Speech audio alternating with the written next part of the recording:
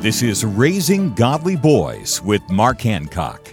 We can learn something valuable about our sons from Peter Pan. In her book Boy Talk, child psychologist Dr. Mary Polsey Lynch makes an observation about the lost boys in the story of Peter Pan. These boys are seemingly living the dream. They have no parents, no school, just adventures all day long. But interestingly enough, they still long for one childhood comfort, the bedtime story. As your son grows up, it's important that you let him be a boy, but even while he's pursuing his masculine tendencies, don't forget that he needs emotional nurturing too.